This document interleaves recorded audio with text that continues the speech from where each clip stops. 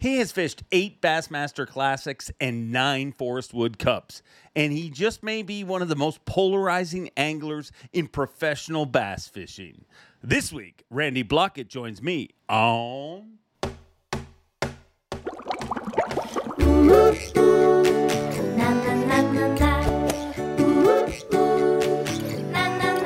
I'm Bob Cobb from the Bassmaster. Welcome to Mercer. Welcome all friends, family, freeloaders, fishing freaks. As always, you're all welcome here at the Awkwardly Honest Fishing Podcast that goes by my last name, which is Mercer. This is the 138th edition of this particular show, and I thank you all our humpers that tune in each and every Wednesday. Hopefully, we're putting a little hump back in your hump day, and I am thankful for all of you watching week after week. And I'll be honest, usually I talk about a bunch of different stuff before we bring our guest in, but this one is a long one. So to steal a line from the great Pat McAfee, how you doing? Keep it moving. Randy Blaukat is our guest this week. Now, Randy Blaukat, as I said in the opening, is one of the most polarizing anglers in pro fishing, especially on YouTube. I mean, he has a legion of followers. Some people agree with what he says. Some people disagree with what he says. And I'm one of those people. I mean, there's a lot about Randy Blaukat that I really agree with and enjoy. And there's a lot of it that I just don't agree with. And sometimes that makes for a really unique and fun podcast. And that is definitely what this week is, because we talk about a bunch of topics, namely something that I'm noticing and I find concerning. The fact that it has become negativity sells in the fishing world. On YouTube, if you can say something negative, it gets people there. And that to me is concerning, because none of us ever got into fishing because of negative. We got into fishing because it makes us feel good. It makes us feel grounded. It's not something we do. It's who we are. We've all had this conversation before. So without further ado, let's talk once again back on the podcast, Randy Blaukat. Thank you for doing this, Randy. Man, thanks for having me on, Dave. It's just like when you get to be on your show, it's sort of like with a celebrity getting to be on Joe Rogan or something. It's like the Mercer podcast is without a doubt the place everybody wants to be. So much appreciated you guys inviting me there. About the only thing me and Joe Rogan have in common is our hairline. And I do love MMA other than that. But I thank you for the compliments. Well, you definitely have got the biggest podcast in fishing. I'm not aware of any other podcaster has grown like you have over the last couple of years. I mean, you're going to be at 500,000 subscribers before too much longer. It's definitely growing. And, but I mean, I think that argument is like, if you go to ICAST, I mean, I remember one year going to ICAST and walking past every booth, and you see people pitching when people used to pitch a lot more at ICAST. You don't seem to see as much of that. But I remember walking down the hallway, and literally by the time I got to the end of the hallway, I'd heard 4 different shows tell the person they were talking to that they're number 1 rated show. So, I'm thankful for everybody that tunes in, and I'm especially thankful for the people that have been willing to come on the show and really be open and honest, because there's a lot of great podcasts in fishing, and I don't know why they choose to tune into this one, but I'm thankful for it. Yeah, it's just like anything with the social media. I think people gravitate to personalities. That's something people either have or they don't. You can't like fake it or create it. So everybody sort of got that unique to themselves on the podcast. Yeah. And there's a new one coming every single day. Randy, you might be the only one that doesn't actually have a weekly podcast that's in the YouTube game. They are. It's like, I can't believe it's like everybody has a dang podcast now. You know, it's just getting harder and harder to stand out in that area there. Yeah, but I think whenever you look at it like that, it's also has to do with I think the coolest thing about podcasts is there is no rules. There's no limits. Joe Rogan's a prime example. I mean, you know how many people told him at the beginning of his podcast, it's way too long. Nobody will ever listen to it. But what the magic of his podcast is that you actually have real conversations. It's not like in the 1970s when people go on the Tonight Show, I mean, they practice the questions. I mean, they still do today. They'll be like, okay, you got a great story about going to the zoo. So at some point I'll be like, so you been anywhere lately, Randy? And you say, funny you should ask. We went to the zoo. I think today's consumer, and I think your channel is a prime example of that, because there's a lot of people that go to your channel, and quite frequently you'll hear people say things like, you're a voice for them in a world where they don't think that their voice is heard, and different. But I think that's the cool thing now. It's not just everything you can take it in whatever direction you want. And I think that, I think more podcasts out there just shows how successful the media is. Well, the cool thing about the bass fishing industry, I've been in it since 1985, fishing bass. It's like, I felt for so many years there, we were under this microscope that you couldn't be yourself. You had to toe the line about this. Everybody had this picture of what a professional bass angler should be and how they should look and how they should act. And I think they detected some insincerity in that. And now, over the past 5 years, specifically with YouTube and all the stuff we do, you can see that people they like authenticity, even if they're rough around the edges, and even if they say something that irritates people or makes them mad, they appreciate being real. And I think that's a good thing for the sport, for sure. Well, and I think me and you, our relationship, and I think this is the third or fourth show we've done together. It's prime example of one of the things that's missing in the world is you got a bunch of people who, if you disagree with what I feel on this, you're gone. You know what I mean? You're in the gallows. We're not, and me and you haven't always agreed, and I'm pretty sure we won't always agree. But just because somebody has a different opinion, I mean, to me, the thing that gets lost in all of that is the fact that we all love the sport of fishing. Yeah. I mean, we're lucky to have that connection. Yep. Yeah, you're definitely not here if you don't love the sport. And like I said, it's you either have it or you don't. And people that are opinionated in the sport are passionate about it, and I respect that. I mean, there's a bunch of people that I do not agree with at all, but I respect the fact they put themselves out there because they have that camaraderie and that bond. And I fish, I do a lot of those on the water lessons. So I get to fish with people from all different viewpoints and worldviews and backgrounds. And it's like when you get them in the boat and you get away from all that external stuff, everybody's pretty much the same. There's not a lot of difference in that.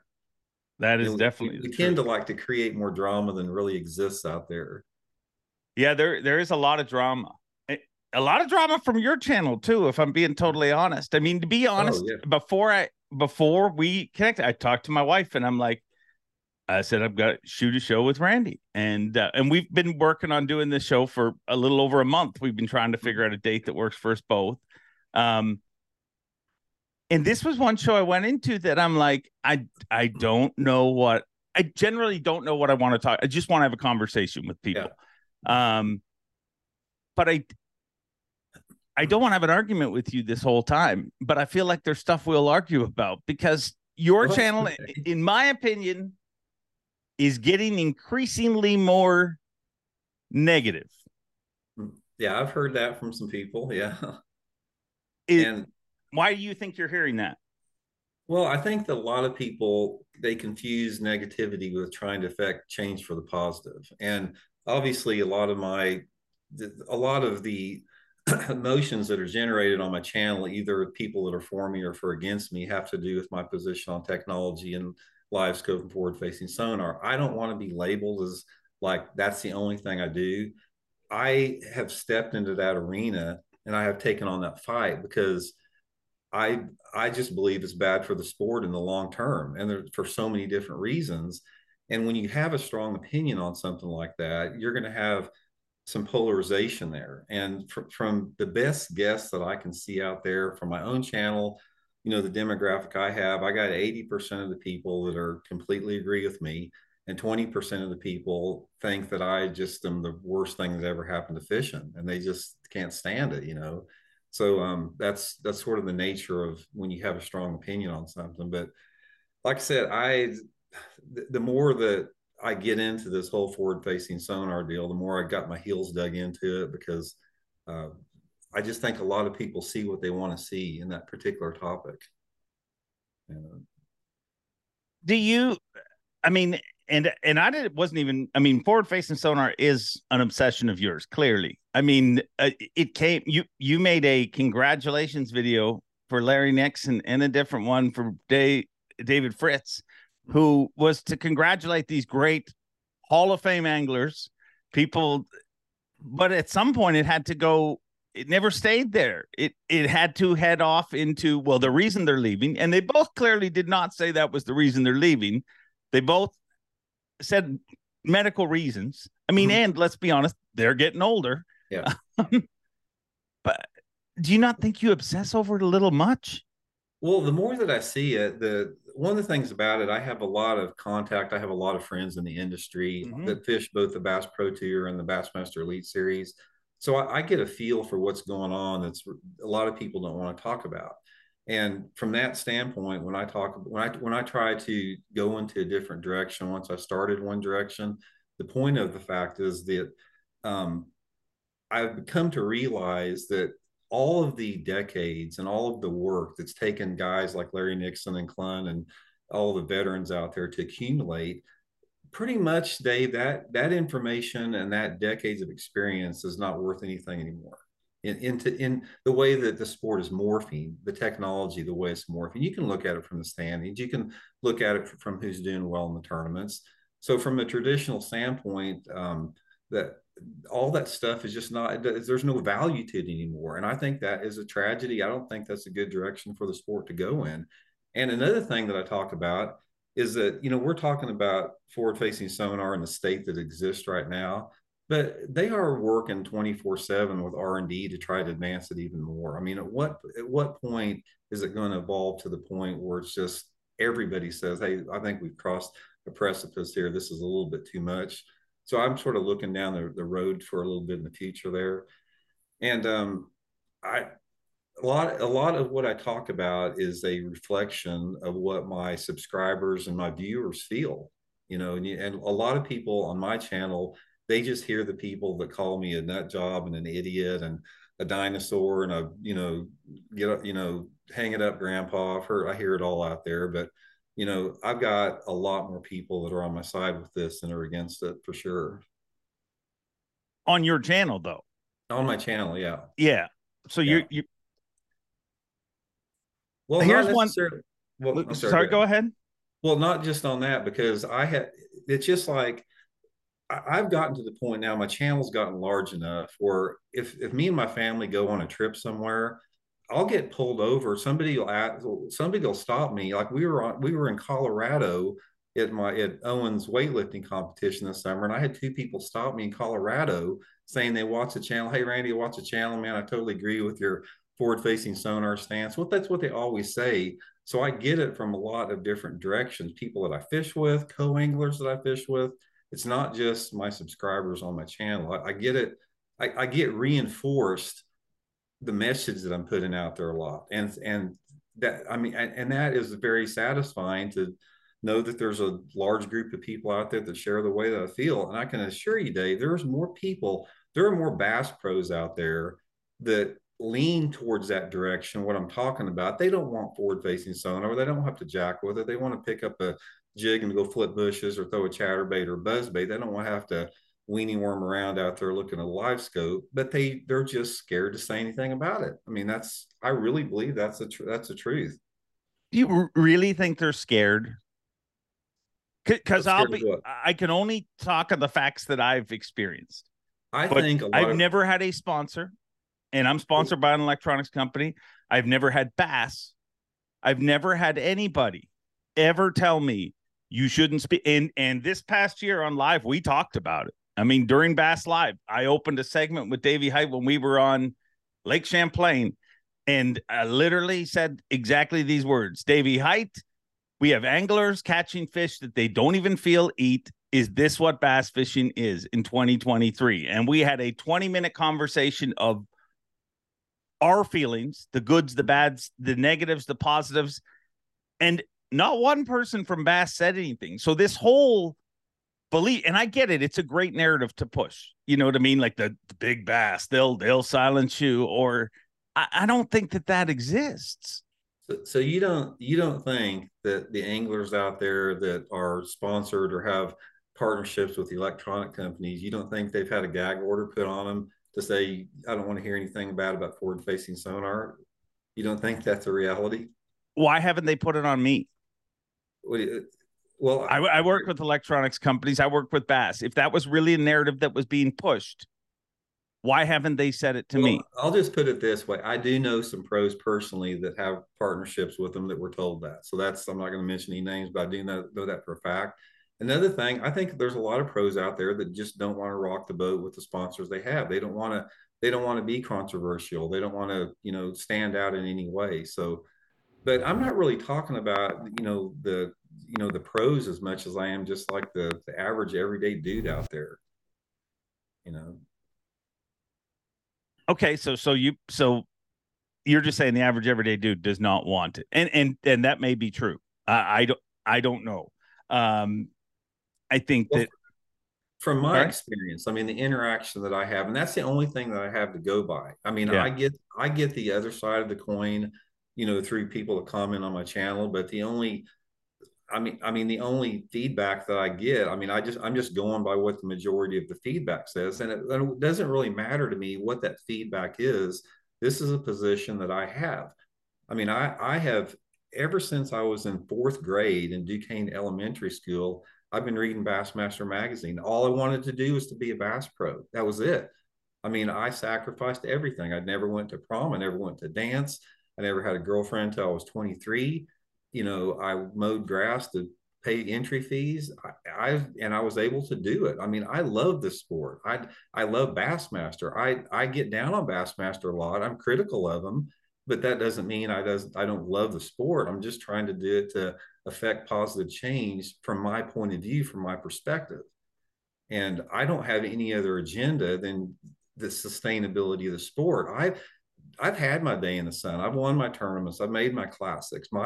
My career is in the twilight. That's not what's important. I am at the point where it's what can I leave for the future? That's my focus here. And a lot of people don't really understand that. And they say, oh, Randy just does this forward facing sonar stuff for clicks. It's not that. I lose subscribers all the time when I voice my opinion on anything like that. I did a video last fall on Lake Mead as far as the water levels dropping there.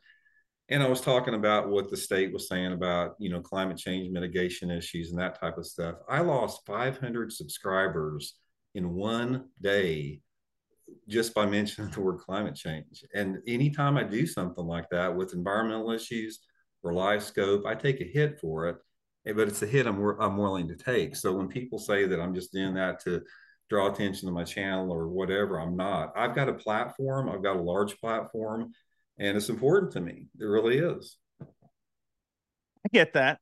So let me ask you this. I would say at your point in your career, you're an educator.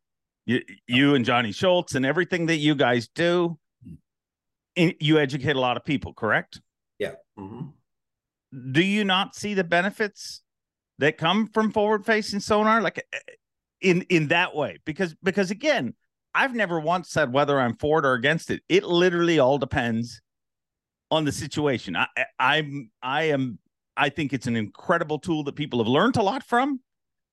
But I actually buy into your whole mystical feeling of you shouldn't know, like, and if you don't believe that, catch a fish off a bed and then catch a fish just randomly throwing a crankbait. There's a more excitement that comes from that because you don't know. So I buy into a lot of what you say. And as a commentator for bass, there's part of me that, it's a lot easier when guys are catching 8-pounders on frogs for me to commentate on it and make it a fun product. But I also feel as an angler, and Rick Clunn said it, anything that gives us any more education should never be stopped. How can you, now that the genie's out of the bottle, how can you turn your back on what we're learning? Because I don't agree with that. That's one thing. I've got a lot of respect for Rick. He's been a good friend of mine forever, but I don't agree with him on that. We don't need to know everything, Dave. We don't want to know everything. We have got to have an element of unknown in the sport. When you remove that unknown out of there, I've talked about this before, you take away so much of the intrinsic value of the sport of fishing.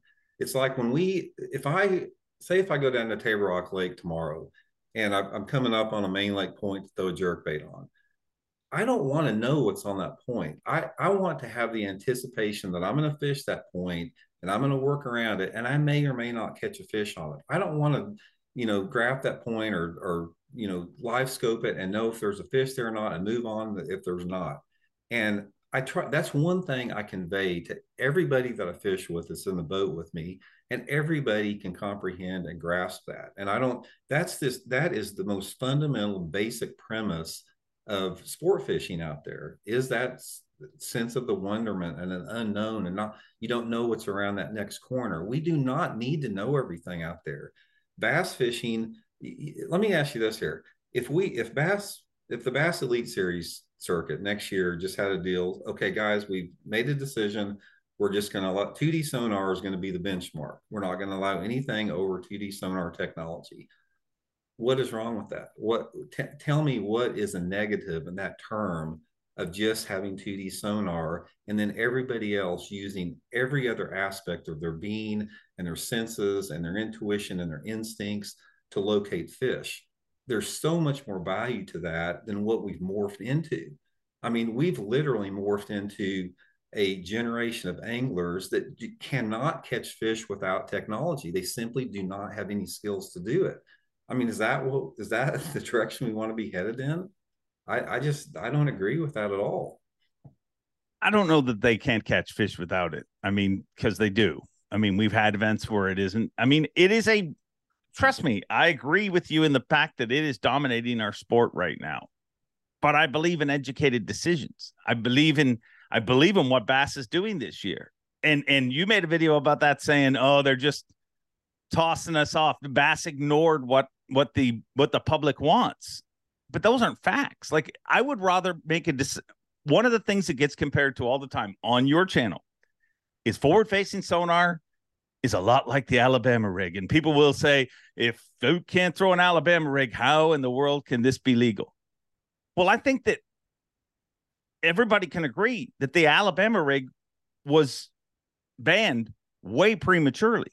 Like, if we had to let it play out and we had done some research, it may still have got banned. Maybe it wouldn't have got banned, but that was banned on public opinion, on people saying this is wrong. We can't have this in our sport. Now, Bass is making a step to try and study this and see truly how it's affecting the sport, not just people's opinions, but actual facts, scientific facts. Is that as an angler, as an outdoor person, do you not want every decision made through science? Well, through real tangible numbers? Do you remember reading the Bass press release on the Alabama rig? They said one of the reasons they banned it is in keeping with the tradition of the sport of bass fishing. They did not feel that, using a lure with 5 hooks is within the tradition of bass fishing. And that's the same way I equate to live scope, and the fact that I don't believe that if you can see a fish in real time and you can adjust your lures and your presentations based upon what you're seeing on a video screen to get that fish to generate the strike, I don't think that lies within the tradition of the sport out there. I think that's pretty easy for a lot of people to understand. And at some point we just have to ask ourselves, and I posed this question before, at what point is it too much? I mean, at what point do we get where we're just it's crossed the line? I mean, I think we talked about this on the last one, but I mean, do you see any point on that? I do. I can see a world where it gets limited. That's from the start. I've been like, there's going to be some kind of limit put on it. I think just because. That being said, like Kyoya Fujita, the big name that gets thrown around, I mean, made 5 top 10s last year out of 9 events. Incredible. His first year on tour. I think he makes just as many if he has one unit on his boat. I mean, he knows how to use it. I'm sure there's an advantage to using 5 of them. It would just confuse me, but I think that it will get limited at some point. But I think that most people can agree that the banning of the Alabama rig was premature. It wasn't going to win every single tournament. There is a bad conservation look to it. You're lifting fish that are hooked in many different orifices, and it doesn't. So I agree with that end of it, but I think it's new. It's brand new. And I think the thing about fishing that is so beautiful at the base of it is the fact that you can do it whatever way you want. You can fish from shore and tie a bell on the end of your rod and fall asleep and wait for that bell to wake you up. You can do it as technical as possible. That's what makes the sport different for everybody. Well, yeah, I agree with that. But I mean, I come at it I come at this whole technology thing from a lot of different perspectives. From the sustainability, from we talked about the mystery and magic, talk about the financial discrimination of the sport, talking about losing the tradition of the sport, talking about putting less value in actual, bass fishing skills and knowledge of seasonal patterns and bass movement and bass behavior. So and even the video I did yesterday on what the guys were telling me about the tackles, the little mom and pop tackle shops closing down because of it. But it, like I said, it depends on what your position is on the entire, future of the sport. And if you're a tournament angler or if you're not, but one thing that you can't deny, look at the qualifiers from the Bassmaster Opens this year that qualified for the elites. Every single one of them dominated by forward-facing sonar. If those anglers out there were limited to 2D sonar last year, I'm confident to say you wouldn't have seen one of those names in the top 10 out there. And that to me is what's sad about it, because you're rewarding things that don't have anything to do with traditional bass fishing standards. Things that we grew up with, things that everybody learned to love about the sport, things that made the sport, that made you feel alive in the sport. And one of the biggest justifications I have with this is my title sponsor, Bridgeford Foods. I mean, they are totally on board with me. They totally agree with my viewpoint on this whole thing. So it gives me a lot of confidence to move forward with it in that. And again, I never said I disagreed. I honestly feel that, most things in life, everybody's got to make their own decision. I mean, you take a room full of anglers and ask them what the best crankbait is, and you're going to get everybody with a different opinion. I think everybody has a different opinion on this end of things. I think it's insulting to today's anglers to say that not one of those 9 would have made the Elite Series without forward-facing sonar. I mean, you can't disrespect the sport that you love that much. It's speculation, but if you look at those tournaments and you study the anglers and what got them there to that point and their viewpoint on it, I think I don't think that's a stretch to say that. If you talked about 200 and something anglers in an open field, and you talk about some anglers that are more adept at traditional bass fishing techniques, and other anglers out there that every single tournament they go to, they drop that live scope in and they don't consider any other option in their fishing. It doesn't matter if the fish are bedding, they're going to try to live scope them. If the fish are in a grass bed, they're going to try to live scope them. If you take that crutch away from them, then you have a completely different caliber anglers emerging there. And I'm all about work ethic. I'm all about putting in your dirt time and paying your dues and seeing justice. I want to see the people that work the hardest and put the most effort into it, be successful with it. That's just the way that I feel about it. And I see these hammers out there that have dominated the sport for so many years with traditional bass fishing techniques that simply cannot compete anymore. They're at the bottom of the standings every freaking tournament, simply because they don't want to, they can't do it, they don't want to learn the technology. They've been successful for so many years with things that's worked for them they're worthless now. And I'll go back to the same thing, and I'll stand by it. I think this entire forward-facing sonar situation we have within the tournament organizations is motivated by money. If I went to Bassmaster, if I went to MLF, and I said, guys, I'm going to give you $5 million a year, and Intuitive Angling is going to sponsor the circuit, that all the guys have to have 2D sonar on the boat, and that's it. You can bet there'd be 2D sonar on every boat and nothing else the next year. That is the reality of it, Dave. Do you deny that would not happen? Well, I agree that $5 million will make a lot of things happen on Earth. Randy, you could also walk down your street and offer to buy people's houses that had no idea to sell. But I'm going to tell you right now, I've done a lot of investigating inside of Bass, and dude, that's not where it's being. That's not where it's being. Like, but why would they even say they're going to have a committee? If they were literally just going to put blinders on, they would just put blinders on and not even put any work into it, not even spend the amount of time that they have spent with anglers and people talking about how this is affecting the sport. And again, I'm not picking a side. I'm just being open-minded to the fact that, I mean, this initially started with us talking about people evolving, people embracing things like podcasts and YouTube. I mean, there's a bunch of TV shows that never evolved, that never embraced that. And those TV shows are in trouble now because they said, for years, I've been doing this and I don't need to change.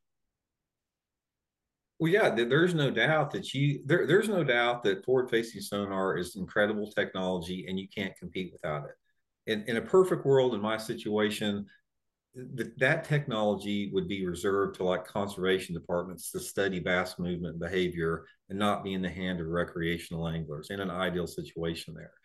One of the things that I don't think a lot of people understand is it's not just the tournament anglers as far as the sustainability, but it's also the recreational anglers. And even if they're not eating the bass that they're catching out of it, when you start pulling these bass out of 30 and 40 feet of water and they have barrel trauma issues and they have delayed mortality, and you got more and more people getting adept with that technology, eventually it is going to have an impact. And I did a video a couple months ago. Is there has been 5 different times that I've been at Table Rock this past year. I fish it, once a week or so. And the couple of the different boat docks I've been down there, those guys cleaning fish, crappie, bass, or whatever. And I talked to 5 different dudes out there cleaning limits of spotted bass that they caught live scoping. And they're talking about how easy they can catch spotted bass anytime they want to now, keeping them and catching them, flaying it out, not just with bass, with other species. I got subscribers from Australia that tell me the Murray cod population is getting decimated because of it. I mean, at some point, it's going to start having an impact on our fisheries. And that's just one aspect of it that people should be concerned about, let alone the other stuff. But I just think that with Bass's decision on this, not to make any adjustments for the 2024 season, in light of the fact that so many people have basically said, we don't want to watch it. We do not want to watch forward-facing sonar videos. I tune out. I've got so many dang comments about people saying that they've canceled their Bassmaster membership. They're tired of watching live scope, and it just seems like that goes in one ear and out the other. And it's not like I just see it from a handful of people. I see it over and over and over again. And I don't understand what is so difficult about saying, let's just get rid of it. Let's go back to the way. Let's just set a baseline, like Major League Baseball does with bats, or like with golf does with whatever. Let's set a baseline here and stay there, and let these anglers showcase their talents in traditional ways. I mean, what is wrong with that? I don't know what sport. I don't know anything. Technology never stops for anything. I mean, there's people who still want to use a phone book. There's people, you know what I mean? Technology moves on, and it's just how it does in every single thing. But again, I don't think there's anything wrong with somebody wanting not to fish with it. I don't think there's anything wrong with somebody wanting to fish for it.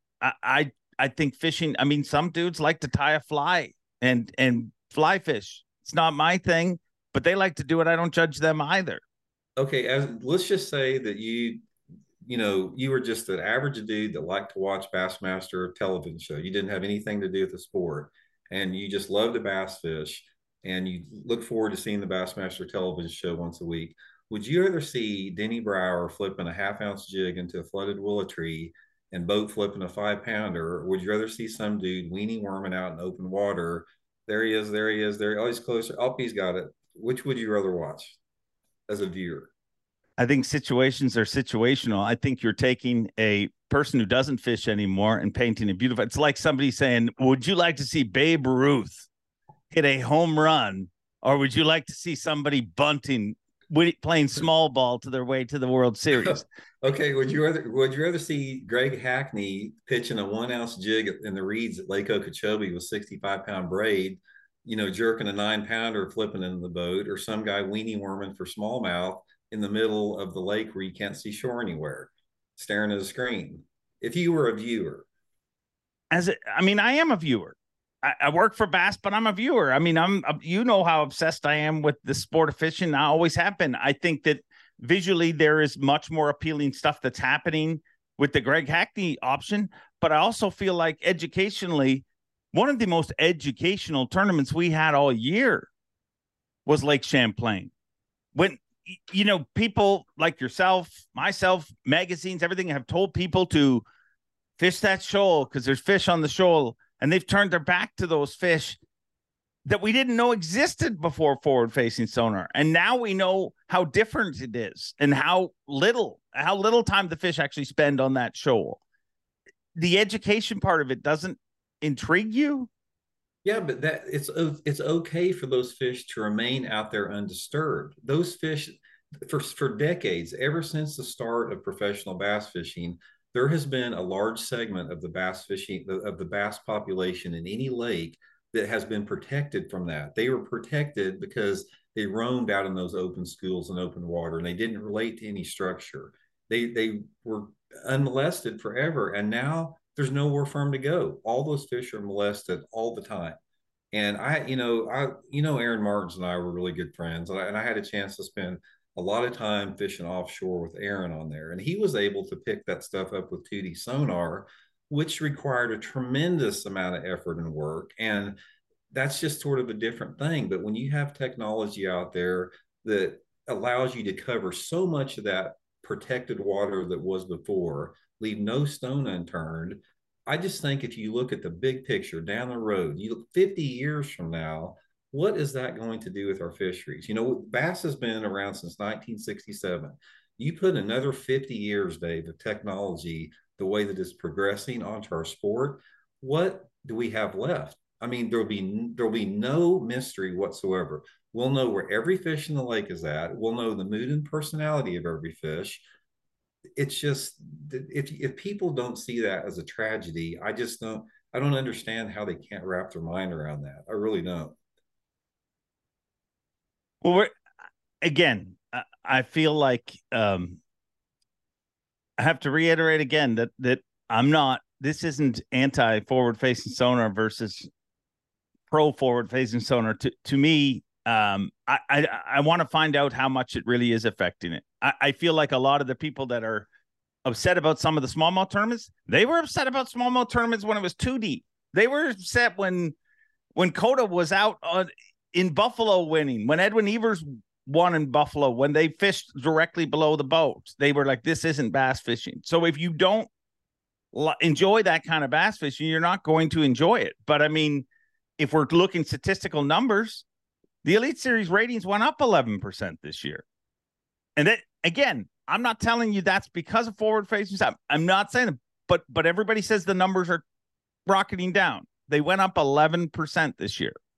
Well, I don't know what the reasons for that was. I'm just telling you what I see from my viewers and my subscribers, the feedback that I'm getting from them on that. And I'll get back to the point we're making here about I don't think that people grasp how important it is to have that unknown out there. It's just like, I'll probably never get to go to the Denali National Park in Alaska and see grizzly bears, but just knowing that they're there is like super comforting for me, satisfying for me.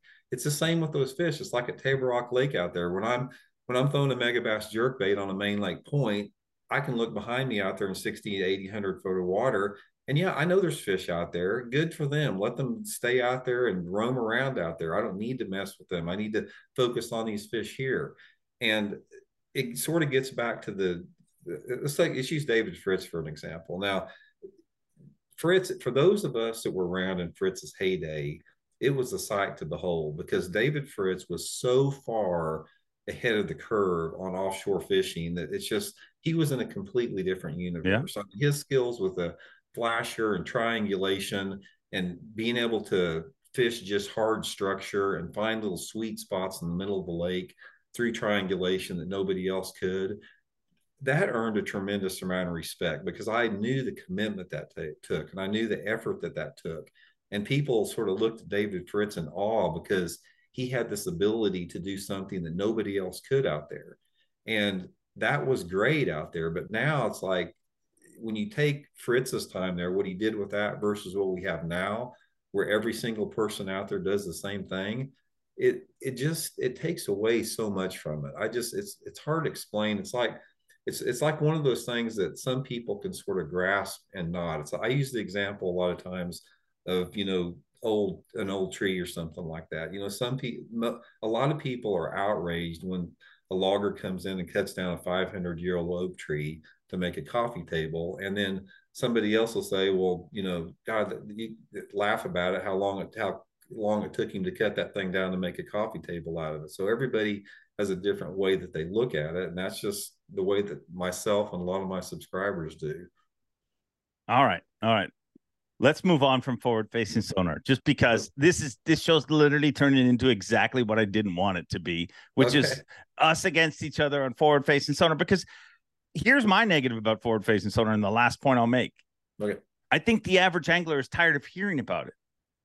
I think the average angler is tired of that argument. I mean, I hear it in podcasts where people are just like, enough. I mean, and people can have their own opinions. And hey, who knows what the future of forward-facing sonar is? I don't think it, for every bit of it saying it's doom and gloom, I heard the same thing about zebra mussels. I heard the same thing about gobies. Fish adapt. I think people give them a lot less credit than they deserve. But it's definitely the most polarizing issue in our sport. I think it's probably going to stay that way for a while too. I think so. Yeah, I think so. And I, again, if somebody dislikes it, this isn't me against you. This isn't me against forward-facing sonar. I'm just trying to look at it with an open mind and look at it. And I feel like at times you obsess over it. And maybe you will go down in history as the smartest dude, the only dude that got it right. And I'll be the first one to put my hand out and say you were right all along, because I don't think you're wrong in all of your feelings. But I do feel like this conversation started with me saying your channel's increasingly getting more negative. So I'll take it another direction. I did a little research, and I never do research going into shows. I went back 3 years ago when you started posting stuff on YouTube, and you made a video that talked about how to make it as a pro. And you talked about how much sacrifice you're going to have to make, but it's possible. You're going to have to do things that miss things. Like you talked at the beginning of this podcast, miss proms, miss all sorts of different things. It had a much different tone than the response video that you made to Jacob Fouts, which said, and I wrote this down, to make it in pro fishing, you have to spend all of your time fishing, thinking about fishing, working on fishing tackle, sacrificing everything you do, and you're going to lose everything. Your family, your wife, your friends and family will be thrown by the wayside. This is the only way you will make it in pro angling. Mm-hmm. First of all, that's the truth about every pro sport. You do have to sacrifice everything, but you're literally telling a generation of anglers, if you do this, you're going to get divorced. You're not going to have a family. Do you not think that is ridiculously negative? Well, I think it's real. I think one of the reasons my viewpoint on that changed a little bit is from my interaction that people the last couple of years that have started to try to do that as a profession. And the point of me putting a video out like that is I just want to let people know what they're getting into, because it is everything that I said about that is true out there. Now, if you're willing to take that on and you're willing to make those sacrifices, maybe the sport's for you. But there's so many people out there that think they can do both. They think they can have everything, fine at home, and they think they can be gone 150 days a year fishing and spending all this money, and it simply doesn't work out. I know, I've been there, I've done it. I've got my buddies that have done it. I know so many people in the sport. It's not like I'm just saying this without having the experience to back it up. And I've just seen so many people that their lives have been really, really harmed financially, emotionally, with their relationships, that type of deal.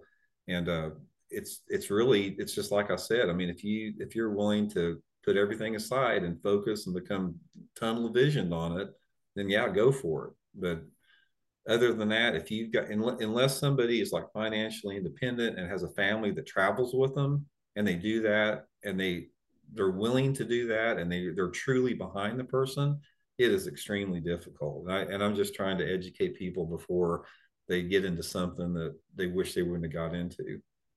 Professional bass fishing is one of the most difficult ways to make a living that there is. Yeah. Again, unless somebody's financially independent. And the finances obviously is the biggest part of it, but then you get into the whole time away from home, time away from your kids, all the stressors that come with that.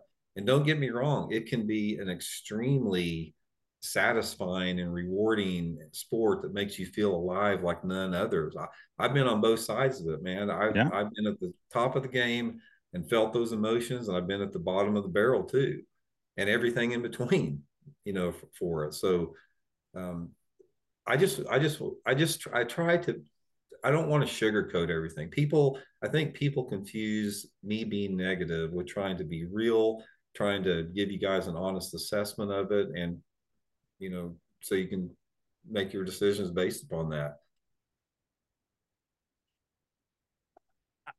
I think to say that is an insult to all the great couples that are together, all the people that, you know what I mean? Like it is. And I think every sport on earth, the difference is the payoff. Sure. Like if somebody hostages everything to make the NFL or anything like that, the payoff is much larger. But there's also a physical issue that they end up with the rest. But I feel like anybody who does anything, whether it be nothing to do with sports, if you want to be a stand-up comic, you are going to have to invest everything in it. You're going to have to do the amount of gigs. Like that's why so many stand-up comics live in New York and why they all left California, because there wasn't enough places to do comedy. Because if you want to become good at comedy, you need to do it 5-10 times a night, not once. You need to be obsessed with it. It's the only thing that matters. When you're not doing it, you're writing down stuff. But do we not spend our life celebrating people that make those risks? You know what I mean? That say, hey, I'm not going to take the safe road. I'm going to do something unique. I'm not saying they can, because there are couples out there that it works great for them. I mean, look at Guido and Stella Hebden for years. Brent Chapman and Bobby Chapman, his wife. There are couples out there that it works great for them. But I think that is an exception to the rule over there. I mean, I'm just looking at the overall situation that most people find themselves in. A lot of people do not have the luxury to travel with their significant other or their family. They have to work separate jobs, and that puts a tremendous strain on there. That's just one aspect of it. And I'm the same way. It's like I'm not trying to discourage somebody from following their dreams as a pro angler, because that's what I did. But you got to realize the sacrifices it takes, and it takes more sacrifice in 2023 than it did when I started in 1985. There's a lot of different reasons for that. So being a professional bass angler in 2023, it's more difficult now than it's ever been, because tournament performance is pretty much irrelevant. As far as in terms of your value to the endemic or the non-endemic sponsorship side, if you are not involved with social media, it's very difficult to ride it out just on your performance. And that's changed a lot over just the past 5 years. I don't know. I think social media is the new thing. But Randy, I mean, look at your own life. How many days did you spend on the road doing seminars? How many days did you spend corresponding with magazines? How many days did you spend corresponding with different TV shows, different radio shows? It's just that social media has replaced it all. Like my whole take on Fouts, and I've talked to him about it. Fouts is a great angler. But to go into this job feeling like one day I'm going to make the Elite Series and people are just going to bang down my door is naive. You need to give more and more every single year. I mean, if you look at like you said, when you were in it, it was a lot easier because it was laid out. There was less competition, which is the number one reason it was easier. But with competition becomes like, if you could make a living from just fishing, why the hell's Gerald Swindle working so hard in social media? Why is Brandon Palnick working so hard in social media? Why are they documenting their lives on YouTube? Because they can catch them, and they've proven that. You need to do more than just fish. Yeah, I think most anglers today are getting, very aware of that fact, and and a lot of them are very resistant to it, because the thing about social media as an angler, it's like if you don't have the right personality for it, it's very difficult to immerse yourself in that. Not just the right personality, but then having the technical skills to do it. So there's some people out there that it's just a lot more difficult than others, and a lot of people have a support system. I mean, there's some anglers out there that have families and wives that really sort of manage them, and other guys are on their own. So it makes it, everybody's situation is different out there with that. So it is more so much, just even over the past 20 years, it's like anymore that it's almost like there's not anything there's not pro anglers don't exist anymore. They're basically influencers that just happen to fish. That's sort of what we've turned into to a large degree with that, especially since there's so many dang tournaments and so many dang circuits and options for that. And there's not really a true cut definition of what a pro is anymore, simply because everybody calls themselves pros. And you're right, competition is just, it's made it a lot more difficult to stand out, and will continue to do that.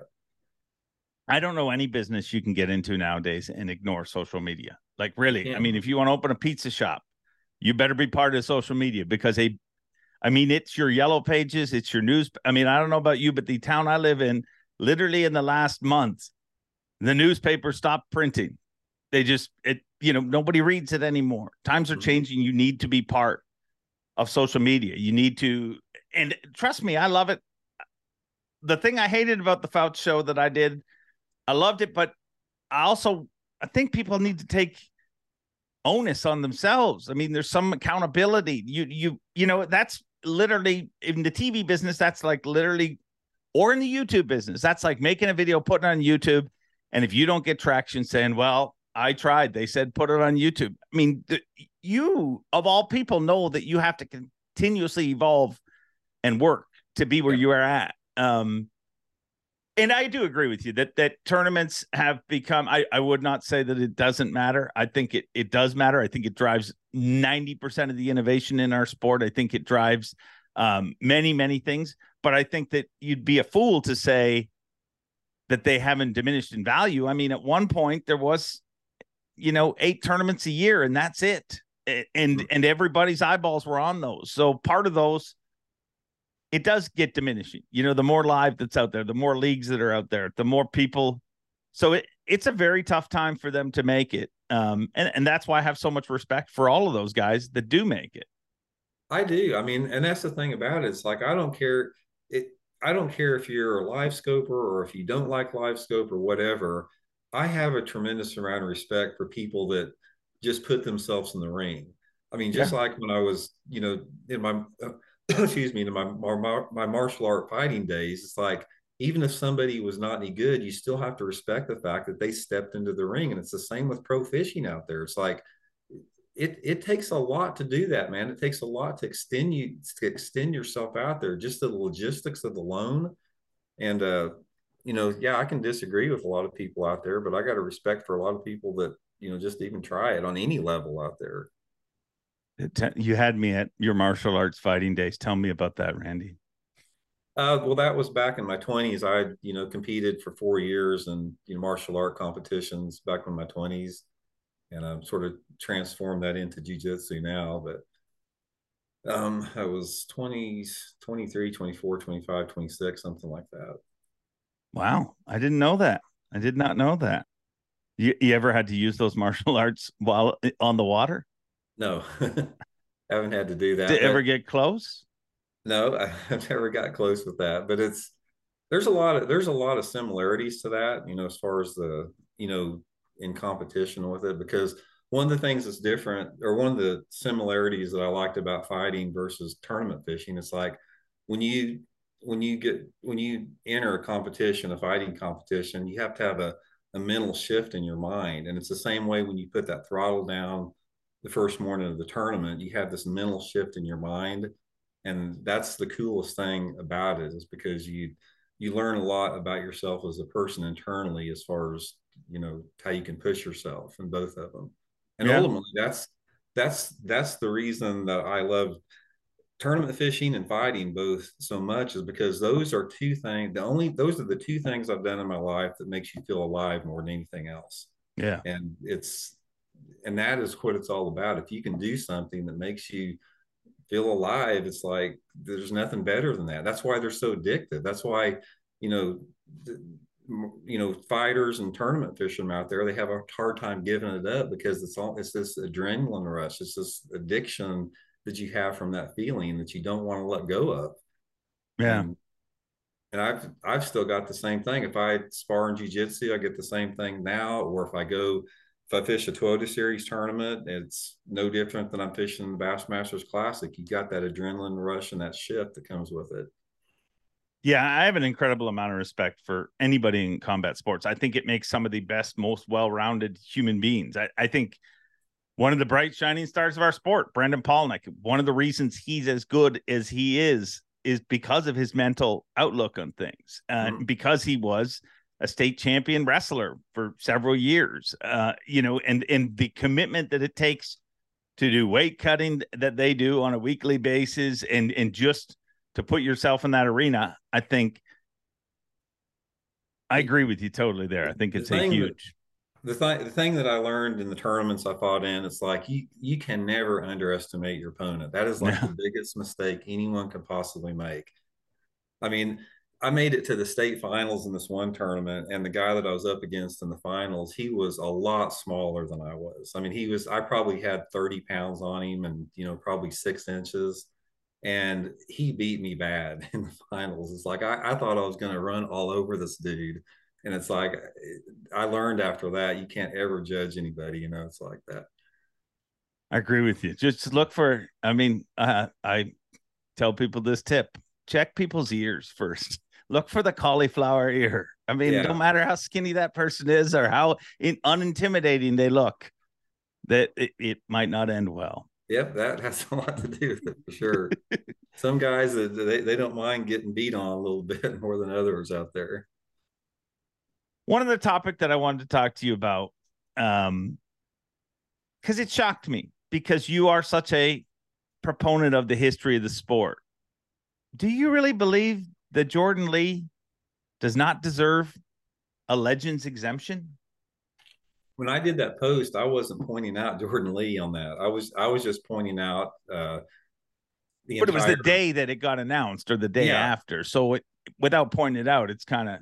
Well, Dave, my opinion on that is like, when all the Bass Elite Series pros went over to fish the Bass Pro Tour, I was shocked about that, because Bass made their careers. I mean, all those dudes out there that were the poster children for Bass that went over to MLF, I just think they threw them underneath the bus. And when you make that type of decision and make that type of transition, I just think there's consequences for their actions. And I just do not think that anyone out there, whether it be Swindle, Palnick, Jordan Lee, whatever, if they wanted to come back, I think they should have had to requalify, just like Mike Iaconelli did. He didn't take his exemption out there. I just think that made that comment, they made their bed, they need to lie in it. That's my opinion on that, because there were so many people out there that would have given anything for the opportunity to fish in the Elite Series, and to throw that away just to chase some, golden carrot somewhere. I didn't have a lot of respect for that.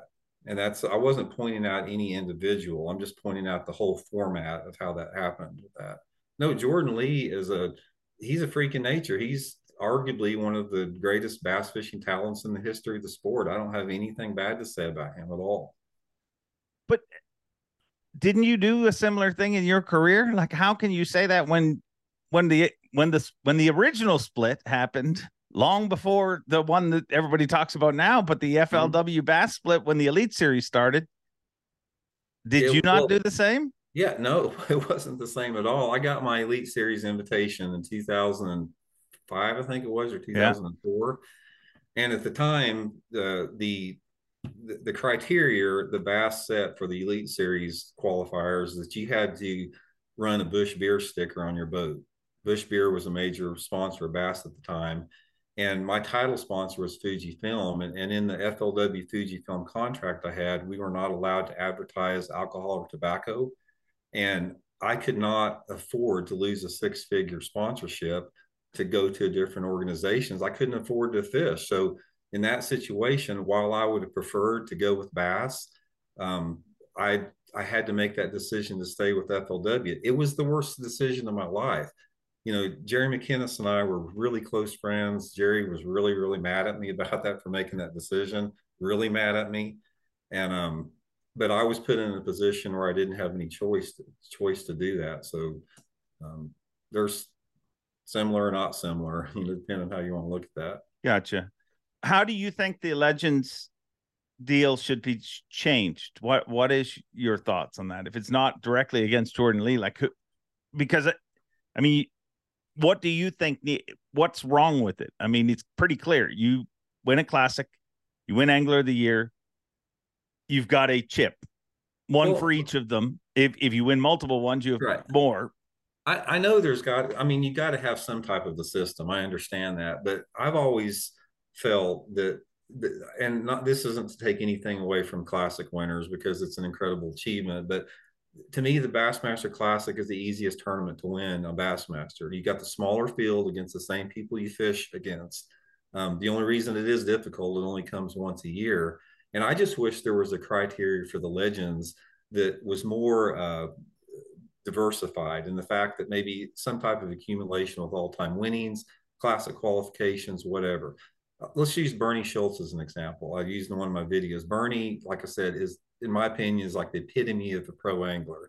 He's everything a pro angler should be. I have a lot of respect for Bernie.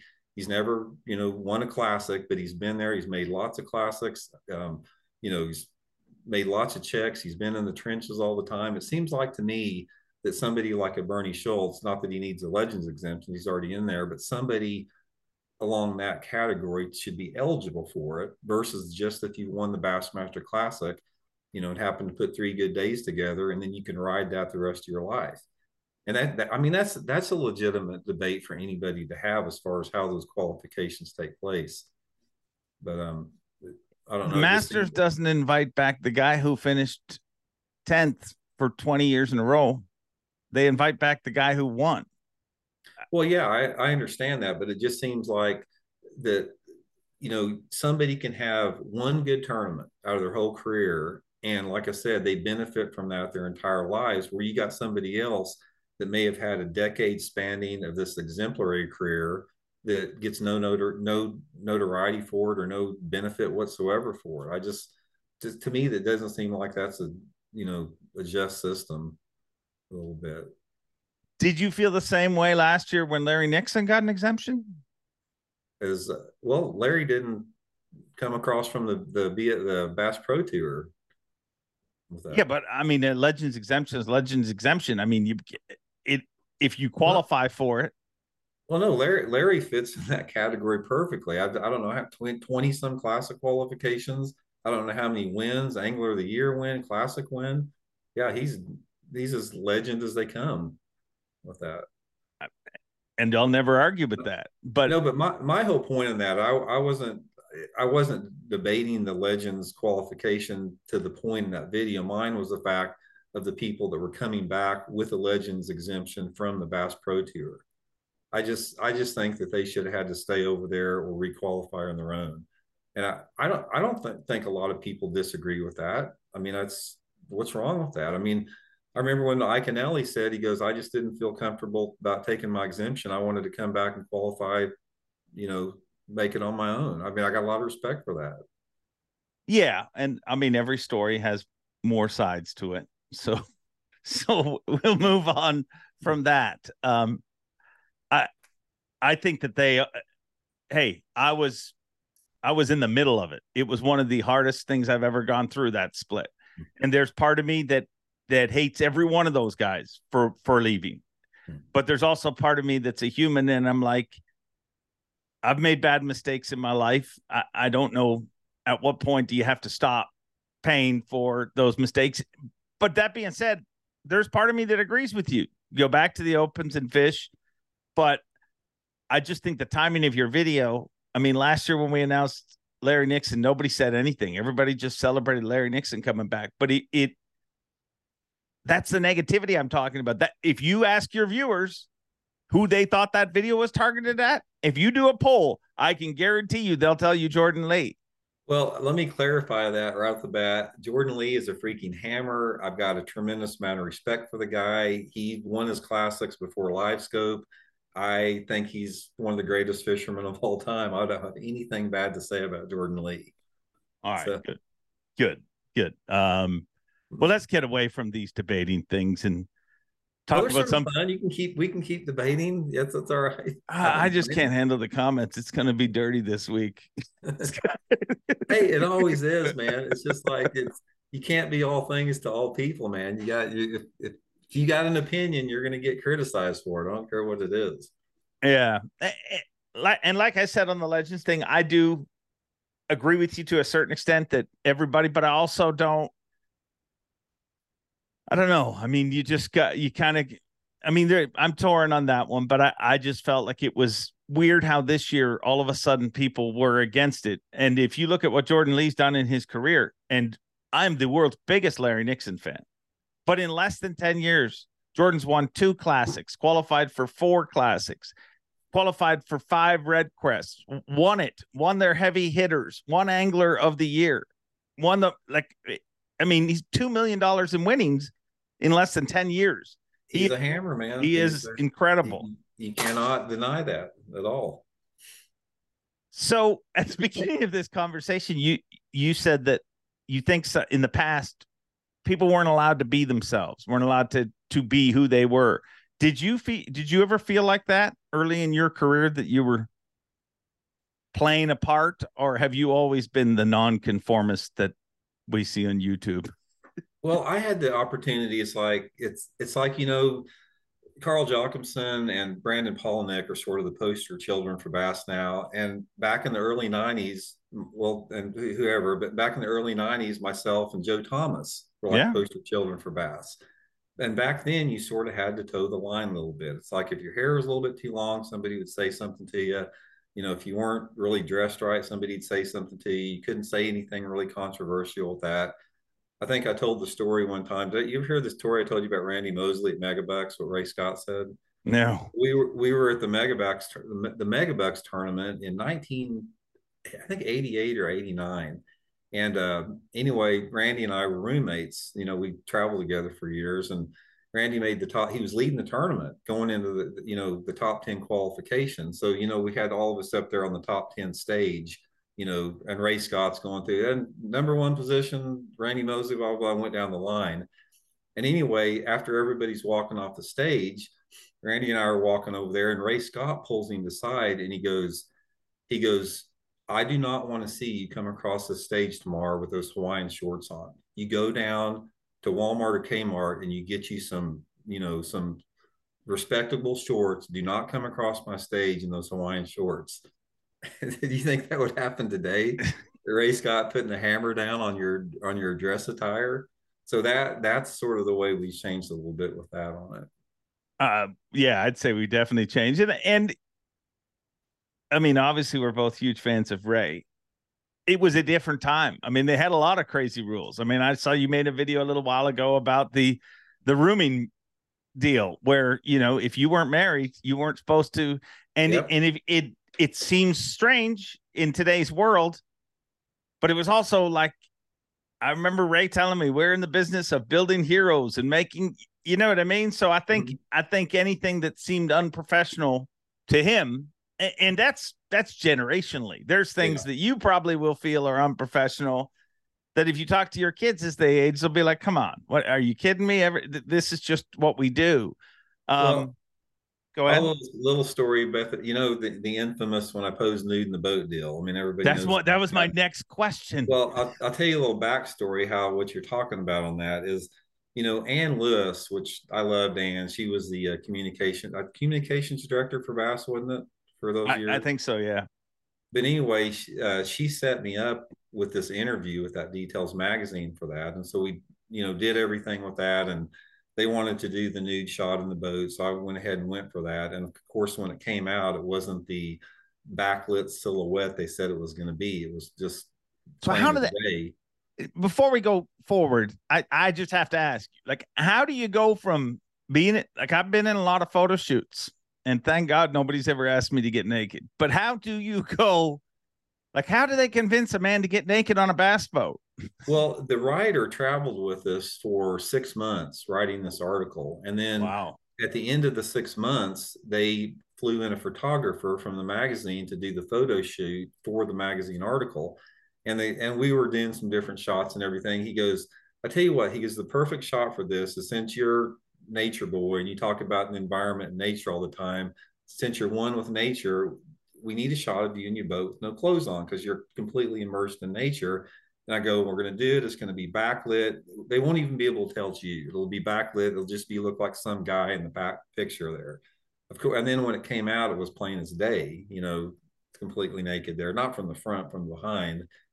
But anyway, everybody flipped out. Ray flipped out. Nina Wood called me up and flipped out on it. I thought I was going to lose my Ranger sponsorship. Bass hired a lieutenant colonel in the Army that was an expert at like putting out fires in the Army if an officer got in trouble. So they had me go to meet with this guy, this Army colonel, to try to smooth this out, like it was going to be like the worst thing that ever happened to bass, that I got a picture taken of me in my bare butt, But I don't think you'd see that today. I think if that happened in 2023, it would be a big deal. Well, we've got Matt Robertson, who fished in his underwear. So yeah. What did Ray say? Like, I could only imagine how, because Ray, God rest Ray's soul, but man, you never wondered how he felt about anything, good, bad, or indifferent. He let you know. Ray never said anything to me. It was Nina Wood and even Guido Hibden said something to me about it. He was disappointed, but Nina Wood, Forrest Wood's wife, ripped into me, because Nina was like, she was like my mom or my grandma. I'd been to flipping a lot of times, and I've been with Ranger forever. And it's like, Randy, what were you thinking? I am so disappointed in you. I cannot believe you did that. She was like, I felt like my mom was just reprimanding me on that. But they didn't fire me. I thought that I was going to be all done, but it sort of blew over a little bit with that. How did you defend it? Like, when your sponsor says, "Why? How did you do this?" Like, what was your excuse? I just explained. I said it was not supposed to be this. They said they were going to take this picture, and nobody could even tell it was me. It's going to be backlit dark, and it was going to be appropriate for the article, that type of stuff. So they were that's sort of the way it worked there. But anyway, it blew over, and I think that's that one thing. I think that sort of maybe ushered in an era where people weren't as uptight about stuff like that, because it seemed like it got a little bit better after that within bass anyway. Do you think that was maybe the biggest risk you've ever made in your career, or is there other stuff I don't know about? Let me see that. I didn't realize that was going to be, a risk at the time. Yeah. As much. I mean, most of the outrage or the feedback negative that I've got in my career is my environmental stances. I mean, and I've never really understood this. I've never really understood why hunters and fishermen they're conservationists, but they're not environmentalists. And there's a difference between the two. And I've never really understood why people were against protecting your playing field of the water and the woods. And I'm very adamant about that. But that's probably the thing that has gotten me more heat than anything. Yeah. I mean, I think that angler. So what's the difference between an environmentalist and a conservationist? I mean, if you look at world renowned, like, conservationists are the reason that anything's around. Like, why are fisheries as good as they are? Not just because they were that way, because enough people cared about it, enough people fished to put money towards making the thing And that's why when you go to places like Great Britain, they fish for chub and carp and some pike because that's all they have. Well, I think there's a difference between conservation and environmental issues. Is conservation is geared towards ensuring that they look at fish and animals as resources, and they try to do stuff like increase habitat for the animals, mess with creel limits and that type of stuff and bag limits. Environmental issues attack more stuff like point source pollution, different entities out there that are responsible for polluting our air and water. So there's a little bit of a disconnect there. And then for whatever reason, some people attach politics to environmental issues. It's not a political issue. It's it's a human sustainability issue. And since I've been really vocal with that, I've gotten a lot of feedback, negative feedback from some people that I really don't understand what the deal is. Sort of goes back to me losing 500 subscribers in one day when I talked about climate change mitigation on Lake Mead. I don't care though. I mean, that's just I tell you how it started, Dave. When I was in grade school, there was a little creek at the bottom of my mom and dad's house, and I'd go down there and wade that creek and throw a little rapala in and catch little bass and perch. And this was my creek. It's like I picked trash up on it. I took care of it. It's like I claimed this creek as my own because I was there all the time. And I was fishing there under the bridge one day, and all of a sudden, some car that drove over the bridge threw one of those big contractor trash bags full of trash into the creek, and it broke everywhere, and trash is floating down my little creek everywhere.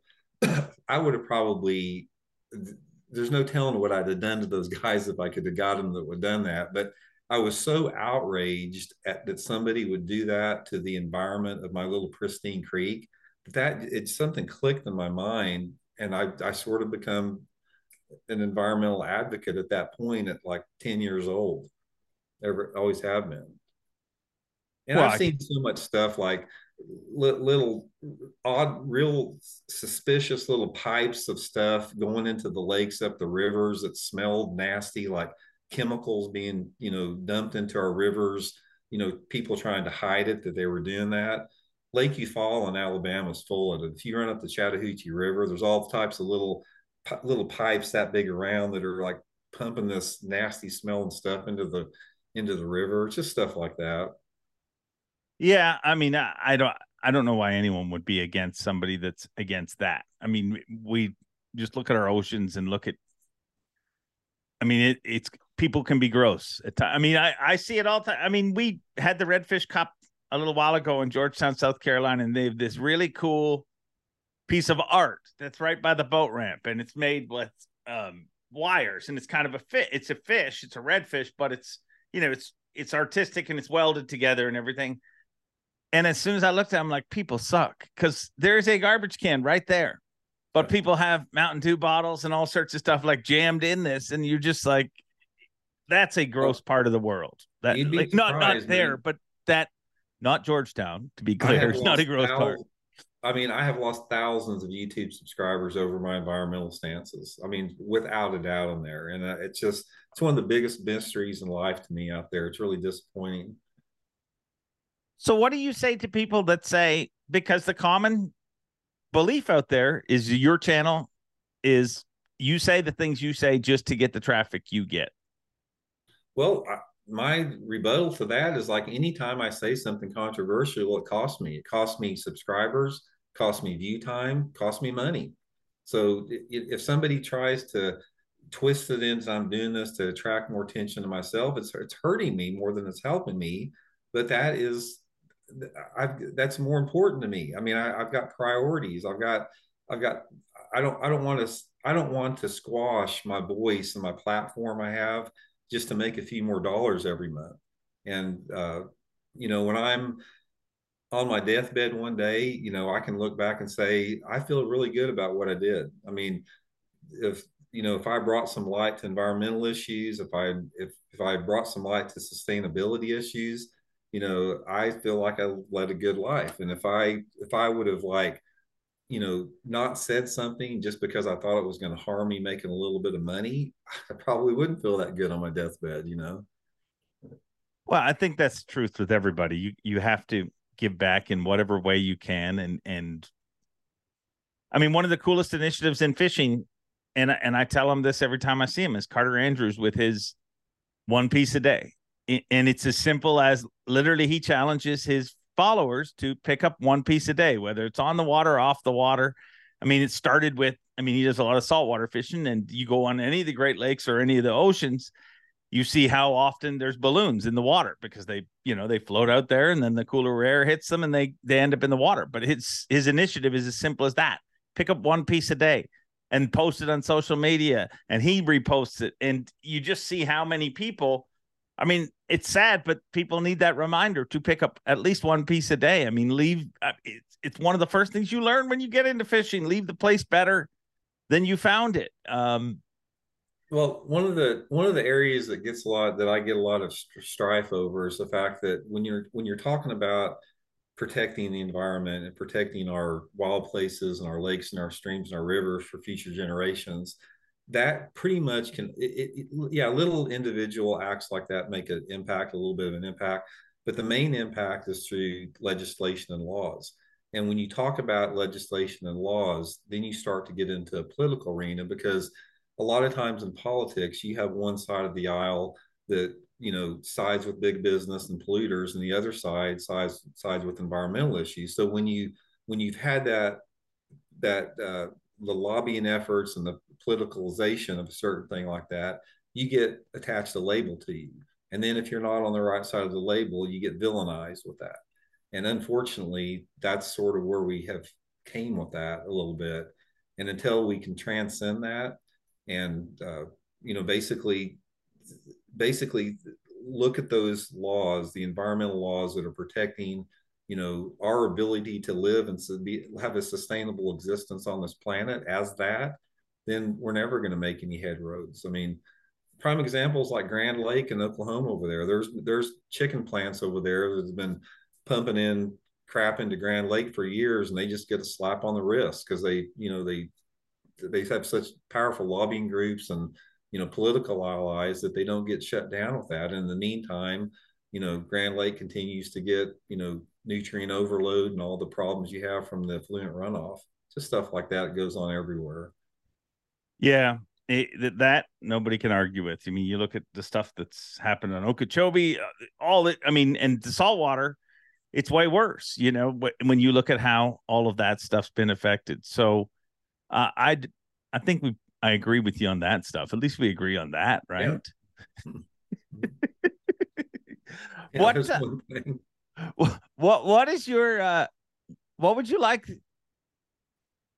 What would you? I heard somebody say it. It was the guy from Black Rifle Coffee said something really smart a little while ago. He said and I've heard this multiple times, so I want to give him a shout out for it, Paul. But he reminded me of it. Your brand is what people say about you when you're not in the room. What would you like people to say about your brand? Well, probably something about, yeah, I don't agree with everything he says, but I respect the fact that he gives his opinion, something like that. I think that's a very good attitude for people to have about other people. I mean, I sort of, that's sort of the way I look at it too with that. All right. That's it's a good thing to be. I mean, I think the belief that people will always agree is foolish. It's just not how I mean, I enjoy talking to people that I don't always agree with. I mean, it's a very boring conversation if you're just always agreeing. Well, I think a lot of it is as when we're little kids, everybody's, your worldview is basically the worldview of your parents, what your Yeah. parents has handed down to you, and then maybe your peer group a little bit with that.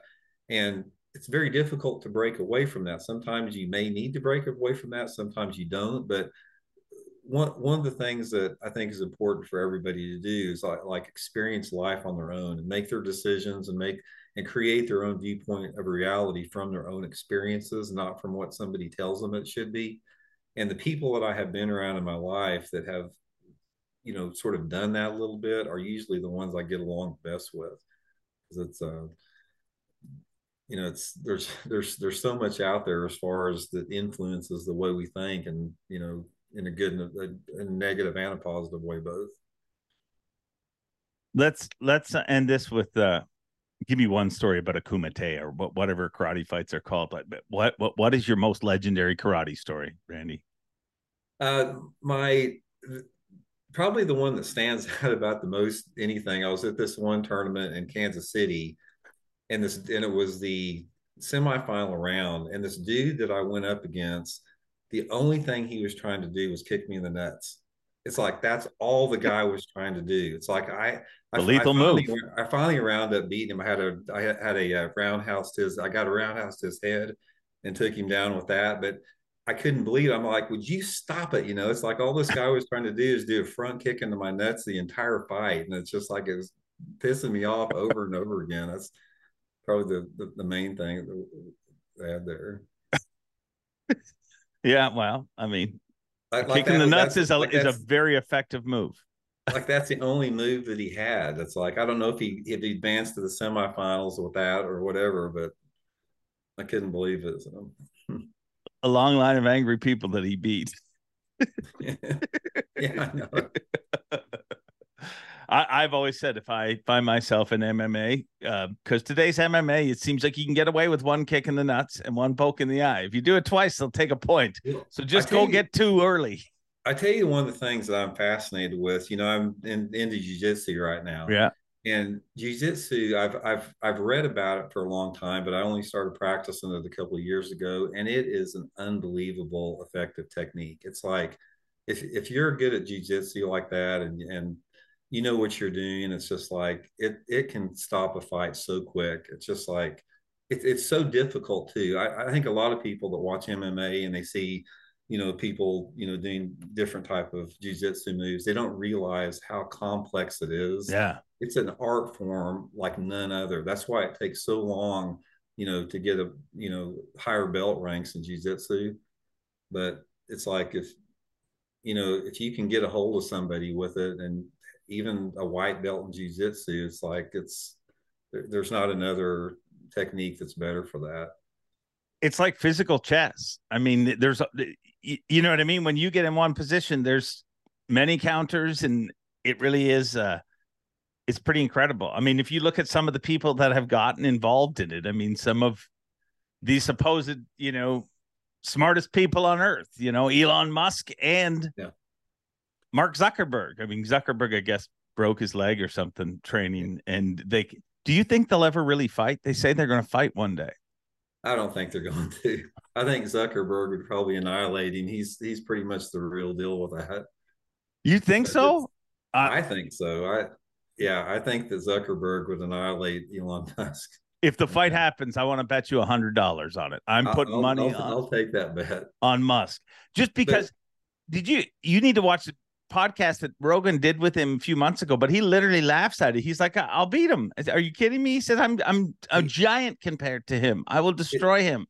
As good as he is at jiu-jitsu, there's no way. It's just like I remember one thing. One of the rounds we were sparring in, I was sparring with our black belt instructor at jiu-jitsu, and he let me get him in a rear naked chokehold, which is one of the most deadly chokeholds in jiu-jitsu. So I get him in this rear naked chokehold, and I was putting all the force that I could on this. And he's about 20 pounds lighter than I was. He, over a matter of about a minute, he flipped me over and got out of that rear naked chokehold and basically, almost put me to sleep just like that. And so people don't realize the level of jiu-jitsu that somebody like Zuckerberg has against somebody else.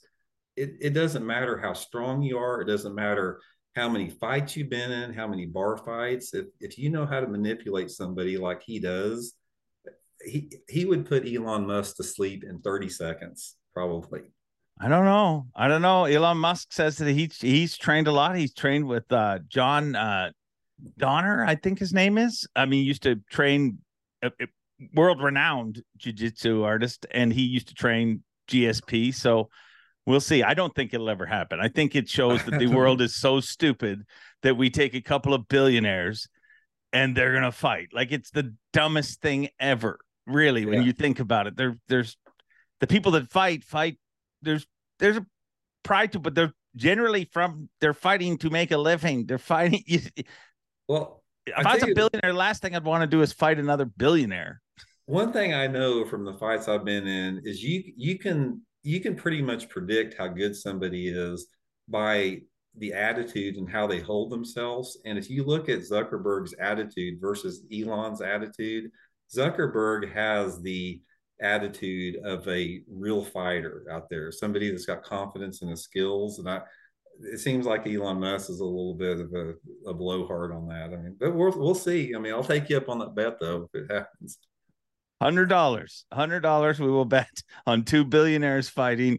And I mean, hey, if it ever happens, maybe we'll do like a live stream. We'll do a companion cast. You know how they do during UFC, like Rogan will do it if he's not commentating, where they'll actually do a live cast while it's happening so people can watch it and me and you can talk about it. That would be good.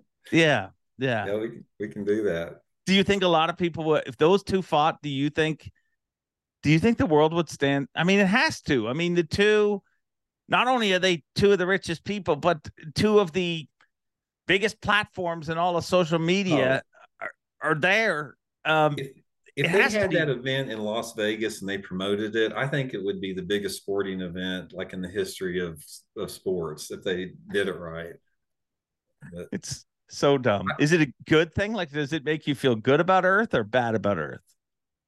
I like it. I mean, I think it's pretty cool. I just, I've always the whole billionaire mindset has always fascinated me a little bit because I've had a chance. Well, I had a chance to fish with T. Boone Pickens, who was, I think he was worth a couple billion.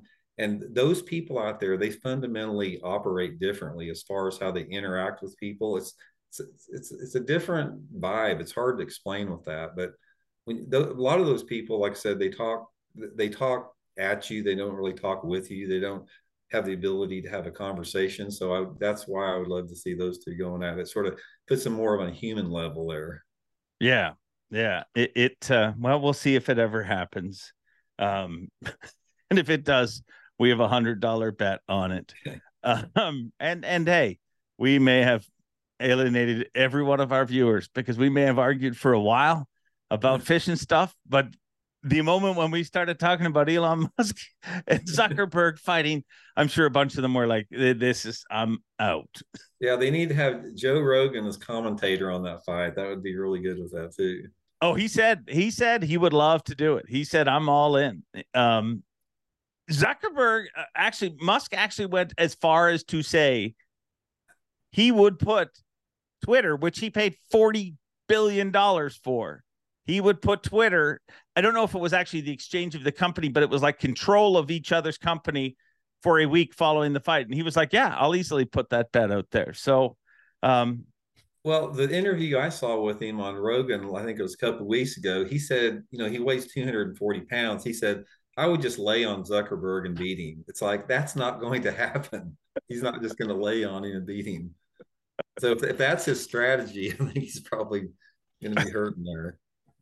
Well, maybe. We'll see. We're both betting on things that we have no idea about. We have no idea. But I always enjoy our conversation. But I have one bone to pick with you. I mean, you said all sorts of nice stuff at the beginning about this podcast, and I thank you for that. And I thank all the viewers for allowing this podcast to be. But how the hell did we not make your top 10 list? Last year, we made your top 10 list of YouTube. Something we did this past year did not allow me to make the list. What did I do to piss you off? It's like I've got to change it around a little bit, Dave, for people to watch it because you are forever in the top 10, but I've got to make it interesting so people just say, "Oh, Randy just puts the same top 10 every time on there."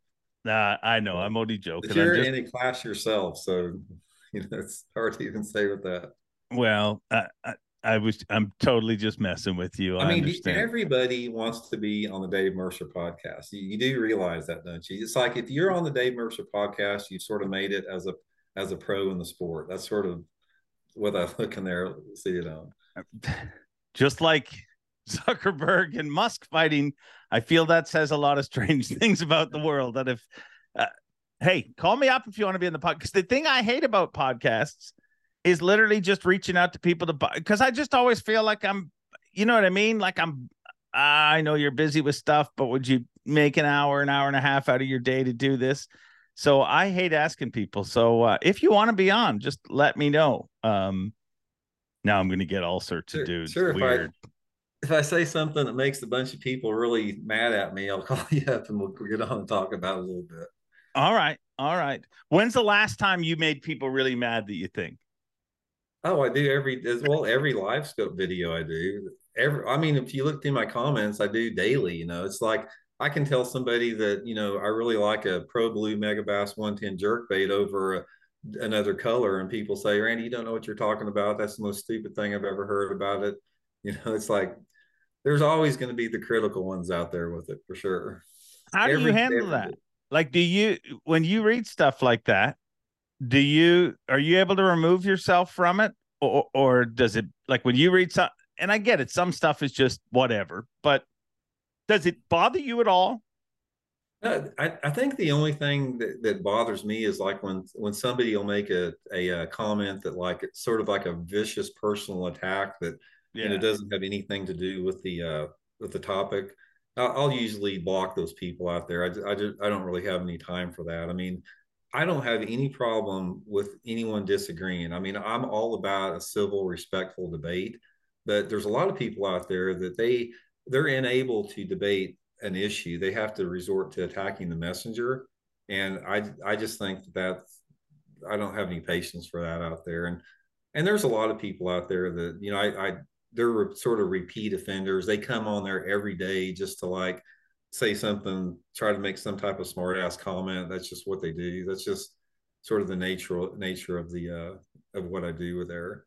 But unless I just want to, I mean, yeah, I could do videos about how to rig a Texas rig worm every day out there, and it'd be like a bread sandwich, YouTube channel. But at least I give some people something to talk about, or either a hero or a villain to look at, depending upon how you perceive me. But I can say one thing: any dudes out there that hate me because my stance on the environment or forward facing sonar, I can guarantee you, if we went fishing together for a day, we'd have a good time. Those issues would go by the wayside, and we'd have a good time together. I can confidently say that about anybody. Yeah. And I don't think anybody should hate anyone because their opinion. You know what I mean? Like if somebody tells you this hat is purple and I say it's blue, I don't really, you know what I mean? If it's purple to you, it's purple to you. Whatever. Like I feel like too many people are searching for. It's funny to say this because we've argued about a lot of things today, but I feel like so many people are literally searching for an argument, for a battle, and for somebody to bring up different points and things doesn't mean they're the adversary. They're you may not agree with what they say, but they obviously care enough about what you care about to say it. I mean, it's like I told Fouts when we did the podcast. I don't know if you watched that one, but I told him, like, he kept saying, I don't care. And I literally stopped him. The only time I've ever stopped a guy and be like, stop it. Stop saying you don't care, because you do. You care so much that you've put yourself out there and done this to try and get noticed because you care so much that you might just have to go get a regular job. So don't say you don't care, because when people say I don't care, I think a lot of people, and especially the older generation, that's like saying whatever. It's just an escape mechanism. You do care. Well, when you talk about handling criticism out there, it's like you probably don't get it quite as much on your channel. Oh yeah, I do. Well, okay, you probably do, but I've got people out there that I could I could put a message on my YouTube channel and say, guys, I need help right now, and there would be dudes that would drive 2,000 miles to help me. And then I've got guys like one dude said he was going to show up at the Toyota Series tournament, Lake of the Ozarks, and fight me. So I've got them on all ends of the spectrum. I said, well, come on, man. They never did show up, but I've got them all ends like that. So you just sort of have to, when you're in the public eye a little bit out there, that's just sort of part of it. Yeah. How I handle this, and I don't get near as much as you. I'll admit that.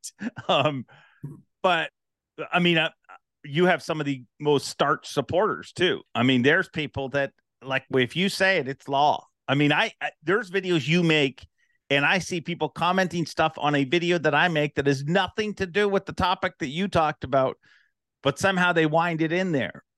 So you have incredible supporters. But for the negative stuff, how I kind of justify it in my head is I remove myself from it. Like, because if you don't like this podcast, that's okay.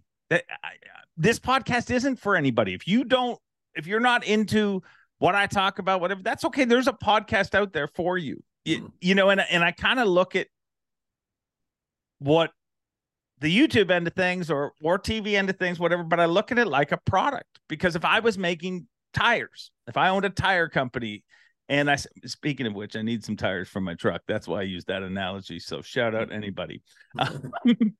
But if I owned a tire company and I made a video on my brand new tire and somebody said, those tires suck, I hate them, I wouldn't take offense to that. That's just their opinion. And I feel like that's where I think it's a really slippery slope in social media, and not for adults. I think for kids, that's where it's gross. Like, to me, it's got to dement their mind. Like, because it doesn't matter how popular a kid was in school. They didn't feel like they were the most popular in most situations. They didn't feel like, you know what I mean? It's tough growing up. And now they have a meter to judge it on, whether it's likes or whatever. And it's just, that's the gross side of social media. But for me, if you remove yourself from it and look at it as a product, it's not offensive anymore, you know, because this very podcast, there'll be people that are like, why did you say that to Randy? Trust me, there's going to be some people pissed that probably aren't even listening to this podcast anymore. They didn't last through the Elon Musk and Zuckerberg conversation.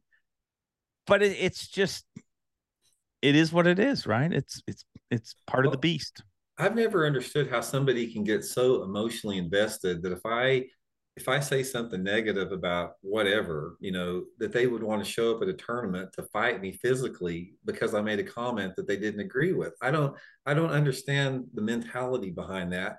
But there's a lot of it out there, Dave. I'm telling you. I have got, if you could read some of the comments that I have to delete that I get in there's some unstable, you know, people out there on this planet. There's a ton of awesome ones too. Don't get me wrong. There's a ton of great people out there. I've made a lot of friends through YouTube, but there's some that you sort of got to watch out for.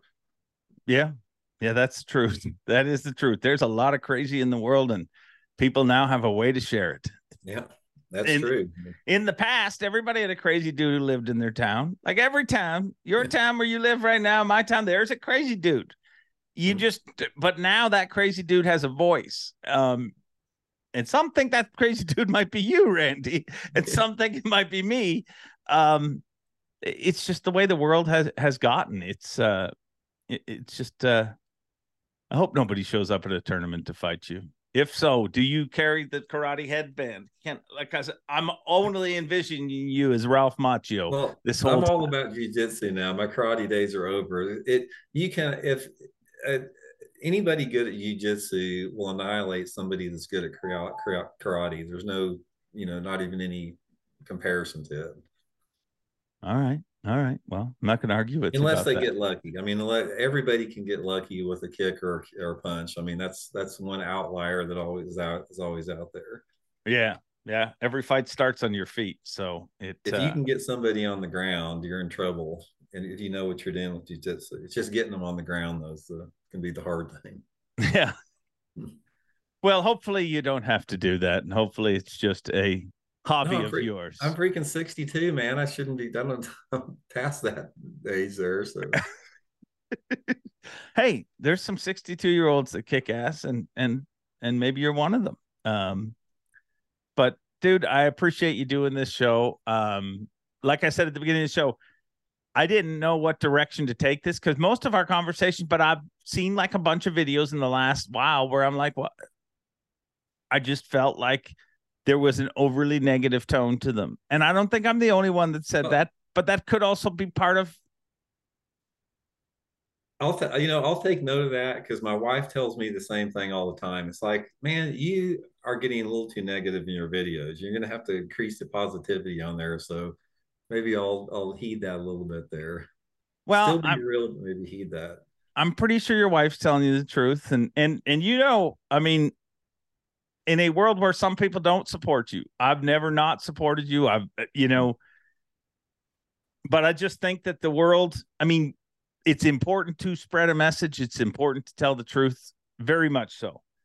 But the world sure could use a little more positivity every once in a while, because there's real problems, real problems in the world, and that don't involve forward-facing sonar and some of this stuff. And I let's not talk about that anymore. The F word gets people wound up. Yes. Thank you very much, and we'll chat. We'll chat soon. I'll see you for the fight. Oh, I really appreciate having me on, man. Thanks a lot for that. I appreciate it. No problem. That right there was a very unfiltered and uninhibited conversation with Randy Blaukat. There was some great moments in this conversation, and I can't wait to hear what you guys thought of it. Thanks for hanging in till the very end, too. You guys, if you're hearing this, you are a superstar. Thank you. I got to go. Bob Cobb, take it away. Thanks for watching. Please like, comment, and subscribe, because Bob Cobb of the Bassmasters told you to. You hear?